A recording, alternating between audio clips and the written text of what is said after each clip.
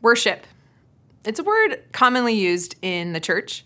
I imagine for many of us, when we think of that word, maybe the first thing that comes to mind is singing at church. And yes, that is an example of worship. But worship is so much more. At its most primal level, worship is simply when we orient and even reorient our life around someone or something.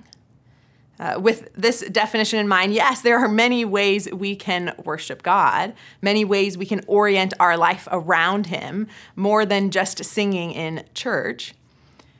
But it also means that there are many things, or even people, that we can worship. David Foster Wallace, who was a novelist and social critic, once gave a now famous commencement speech in which he said, "In the day-to-day trenches of adult life, there's actually no such thing as atheism. There's no such thing as not worshiping. Everybody worships. The only choice we get is what to worship. And the compelling reason for maybe choosing some sort of God or spiritual type thing to worship is that pretty much anything else you worship will eat you alive. If you worship money and things, if they are where you tap real meaning in life, then you will never have enough. Never feel you have enough. Worship your own body and beauty and sexual allure, and you will always feel ugly. And when time and age start showing, you will die a million deaths before they finally grieve you. Worship power. You will feel weak and afraid, and you will need even more power over others to keep the fear at bay. Worship your intellect, being seen as smart, and you will end up feeling stupid, a fraud, and always on the verge of being found out. You see, the question isn't, do you worship? It's who or what do you worship? And if we become like who or what we worship, as all of the great wisdom traditions have long said, then the question we must ask is, what kind of person is my worship forming me into? Today we arrive at the final session of our sermon series on the spiritual practice of Sabbath. This whole teaching series has been shaped around the 4 definitions of the word Sabbath: stop, rest, delight, and worship. And today we'll focus on what is arguably the most important of all 4. The Sabbath is a day for worship. Where does this idea come from? Well, let's read a passage we've looked at every week during our time together, and we'll look at it for one last time. Turn with me to Genesis chapter 2, verses 2 and 3. It says, "By the 7th day, God had finished the work he had been doing, and so on the 7th day, he rested from all his work. Then God blessed the 7th day and made it holy, because on it he rested from all the work of creating that he had done."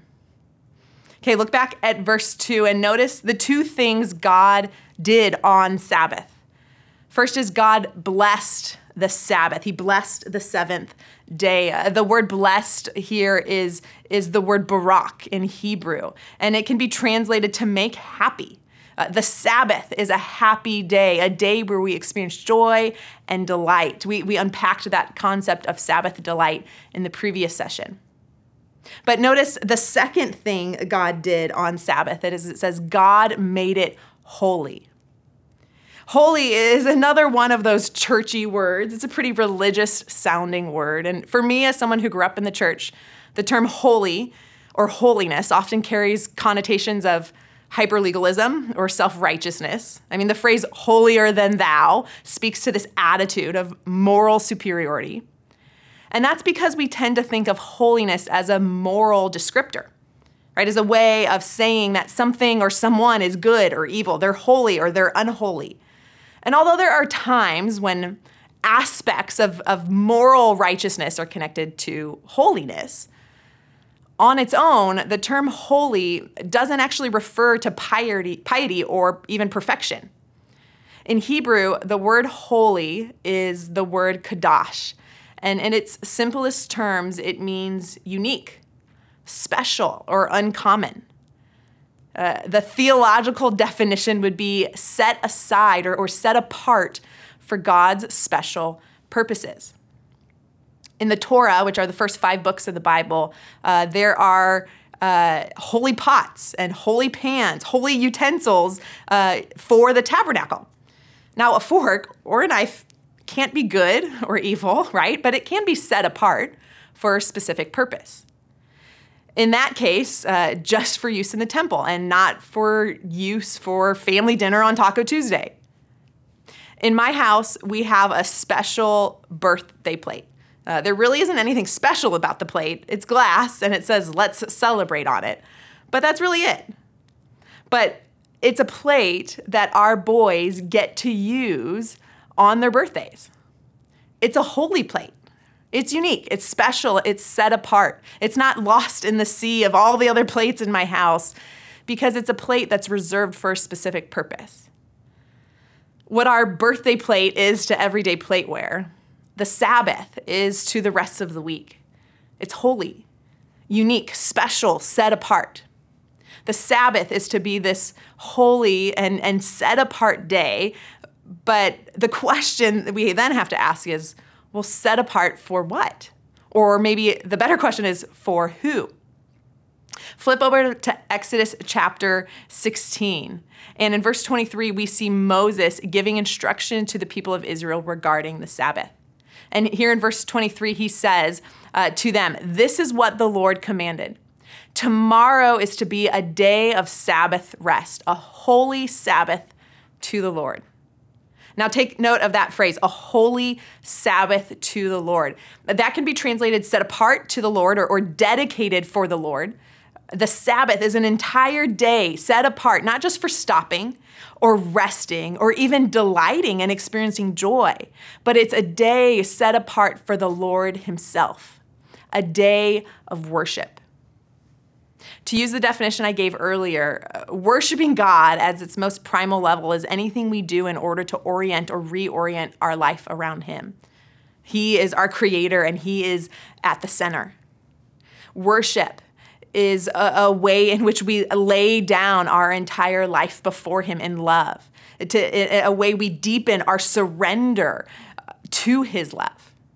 Yes, one of the ways we can do that is through worshiping by singing, but there are so many more ways we worship. We worship and we surrender and reorient our life around Jesus when we're giving of our time or our resources or our attention to God or to others. We worship when we give our affections to God in prayer, when we yield our will to God in our decision makings. We worship when anything that we do that centers our life on God and intentionally and directly redirects our hearts, our love towards him. All of these things are considered our forms of worship. Worship is a way in which we reorient our life, our being, to notice and focus and give God's goodness and his beauty. So yes, the Sabbath is a day to stop and to rest and to refill our tank, as we've learned. And yes, it is a day to delight and throw a party and celebrate and feast and eat good food. But above all, it's a day to contemplate the good news that God has given his life to us in Jesus. And now it's our joy, it's our privilege, our gratitude to give our lives back to him in worship. It's a day to be present to and deepen our communion with the God who is already present with us. The days when I know that I Sabbathed well, and that's kind of an interesting concept to unpack anyways, like how do you Sabbath good or Sabbath bad, but to not make it too legalistic. The days when I know I Sabbathed well aren't just because I didn't answer work emails or because I got to take a nap or eat good food. The days when I know, not just in my mind, but I feel it in my soul, that I Sabbathed well is because I made space for my heart, for my mind, for my soul, for my body to come back awake and alive to God and his goodness. In the 10 Commandments, we read, remember the Sabbath day by keeping it holy. The implication here is that the Sabbath is holy. It is. It's unique. It's set apart. But our job is to keep it holy. The Jews, who practice Sabbath, they actually don't talk about practicing Sabbath. They talk about keeping the Sabbath. Like it's a treasure that we have to keep and watch over and be intentional in preserving because it's unique, it's special. It's not like the other 6 days of the week. Now I imagine some of you may be thinking, wait a minute, like how is one day more holy than the other days? I mean, isn't all of life supposed to be holy? And the answer is yes. But the reality is most of the week, right, is common. It's ununique, right? We're getting through our email inbox. We're cooking dinner. We're sitting in class. We're shuttling kids around to school or activities. We're doing dishes or laundry or mowing the lawn. And it's not that God isn't present in those moments. He absolutely is. It's that much of life is kind of getting through the maintenance of the everyday. So Sabbath is this weekly opportunity for us to set aside a day to intentionally worship God, to intentionally reorient our lives back around God as our center. It's not that the other 6 days aren't holy or aren't about worship, but it's in fact the opposite. We set aside a day for worship so that all 7 days can become worshipful. It reminds me of why like date night is an important part of my marriage. And I wish it happened as consistently as once a week, like Sabbath, but that's just not our reality in this season of life with littles at home. It's not that I only spend time with Garrett on date night, right? Or that I only communicate or show how I love him on date night. No, we are together every day. There are small ways and big ways every single day that I show, that he shows and communicates love. But there is something about the intentionality of setting aside a special day or an evening or even just a few hours to focus on one another, to recalibrate our relationship in such a way that allows that to pour into, to feed into all of the common, normal, non-date night days of the week. Garrett, I actually officiated a wedding last weekend in Southern California, and I've got a companion pass on Southwest, and so we booked Garrett a flight too. And we got to have 2 days of hanging out in a hotel and sleeping in and having breakfast. And yeah, that's not our normal reality, but it was such a gift, such a unique thing to have that special, set apart, holy time together. And Sabbath is like the same. Sabbath is a day that is set apart, that is unique, where we can worship. It's a way for us 1 day a week to build a life of worship. It ultimately isn't about 1 day, right? It's about the whole of our lives. The goal of Sabbath isn't Sabbath. Right? The goal of Sabbath is Jesus. The end that we're after in life is a life that abides in Jesus. If you remember back to the start of 2023 when we first started talking through these spiritual practices, and we unpacked John 15, where Jesus says, "I'm the vine, you are the branches." The goal of our spiritual life is to remain connected to the vine, to abide in Jesus. And the spiritual practices that we've been studying so far this year and the ones we'll cover in the months to come, like prayer and fasting, Sabbath and scripture reading, those practices serve as the trellis for our spiritual life and growth, right? They're the framework, the support. Just as a trellis helps support grape branches so that they can grow and stay connected to the vine, spiritual practice are that framework, that support system for us to help us as branches stay connected to Jesus, our vine, and experience growth and transformation and flourishing in him. You see, Sabbath isn't the goal. Abiding in Jesus is the goal. And Sabbath is this beautiful gift from God in which we can regularly, habitually, like clockwork, every 7 days, reorient our life to continue to abide in Jesus. It doesn't matter what the week held, how good or how bad it was, how challenging or how amazing it was. All of the ways that we might have been pulled in different directions or pulled off track and led to worship other things. Sabbath is this weekly opportunity to reorient, to recalibrate back to a life of abiding in Jesus. A weekly opportunity to surrender our will to God's will. A weekly opportunity to release control and to grow in our trust of Him. A means by which we can recalibrate and identify any ways in which our heart has been misaligned or shifted towards worshiping other things and instead realign our worship to God. Right? Reorienting our life as Him at the center. Sabbath is not just about stopping or resting or delighting. Sabbath has to be about worship. Will Smith wrote a memoir a few years ago. And toward the end of the book, he shares a story of a conversation he had with his oldest son. And his son was a Christian and growing in his faith. And he had this conversation with his dad where he asked him, "Dad, what do you worship?" And Smith says, "I worship God." And then his son replies with, "But are you sure?" Now, Will Smith, who's one of the most famous actors, celebrities of our day, right? Who's been interviewed hundreds, thousands of times maybe throughout his career. He's been asked thousands and thousands of questions. And he says that question his son asked him that day was the most provocative and difficult question he had ever been asked in his life. What do you worship? And are you sure? What do I worship? What do I most orient my life around? What is that for you? I mean, we know the answer, right? We may even say, yeah, the answer is God, but are we sure? Is that actually what is reflected in our lives?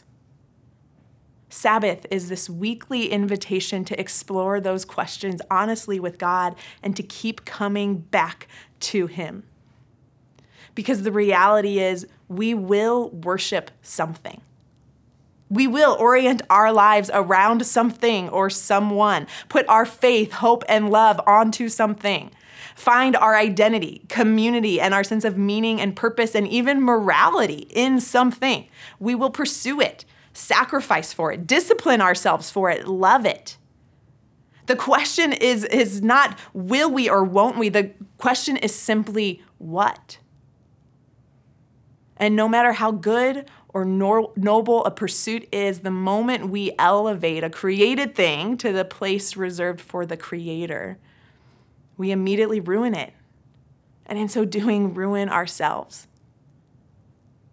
Because the reality is nothing can bear up under the weight of our worship other than the Father, the Son, and the Holy Spirit. Sabbath is a weekly, unique, set-apart day for us to worship and align our heart to the only one who is worthy of that worship. I'll close with this. We've spent an entire 4 sessions unpacking the spiritual practice of Sabbath. And I imagine for most of us, all this concept of Sabbath sounds wonderful, beautiful. It is absolutely very overwhelming. I've said it before and I'll say it again, that if you are feeling that overwhelm right now, that's okay. You see, the goal of this series was not so that we all would have this practice mastered by the end. No, our goal, our hope was that this series would spark the beginning of a lifelong journey into Sabbath. Again, not because Sabbath is the goal, but because Sabbath is such a beautiful way to help us abide in Jesus, and that's the goal. And so because this is a lifelong journey, our hope, our goal is that we would just take a step. If you're just getting started with Sabbath, if the spiritual practice is newer to you, It's absolutely overwhelming to think about a full 24-hour period of your life each week to stop, rest, delight, and worship God, where you fully surrender and trust and reorient your life around Him as your center. Of course, that will feel overwhelming. And so start small. Start in whatever way you can, right where you are. The companion guide for this series is a great resource to continue to use as you figure out what Sabbath looks like for you. There'll be a section on this topic of the conversation on worship, but there's also a section at the end of the companion guide, a keep going section. It'll provide guidance for continued learning and growth even after this teaching series ends. The point is to start in whatever time and way you can. It reminds me of one of my favorite movies of all time, What About Bob? A cinematic classic starring Bill Murray, because if you know that movie, you know baby steps, right? Baby steps out of the office, baby steps to the hall, baby steps to the elevator, baby steps onto the elevator. If you haven't seen the movie, this won't make any sense, but do yourself a favor. My gift to you is watch it this week.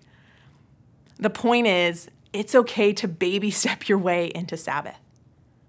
And as you do that, my hope, my prayer is that this will become an invaluable practice to your life and spiritual formation that helps you know Jesus more fully, that helps you experience His great love for you more deeply, and that helps you form you into a person of love as you abide in Him. Let's pray. Father, we thank you for the gift of Sabbath, for this holy, unique, set-apart day where we can come to you and we can stop and find rest and delight and worship in you.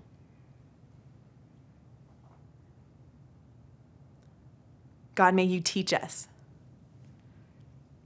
how to develop this essential habit, practice in our lives. Not so that we can have one more religious thing to check off of our to-do list, but so that we can remain connected to you, so that we can abide in Jesus, so that we can live a life that is marked by surrender and trust and deep love and worship for you, the one true God, the only thing or person that is worthy and can handle the weight of our worship. We pray all of these things in the mighty name of Jesus Christ. Amen.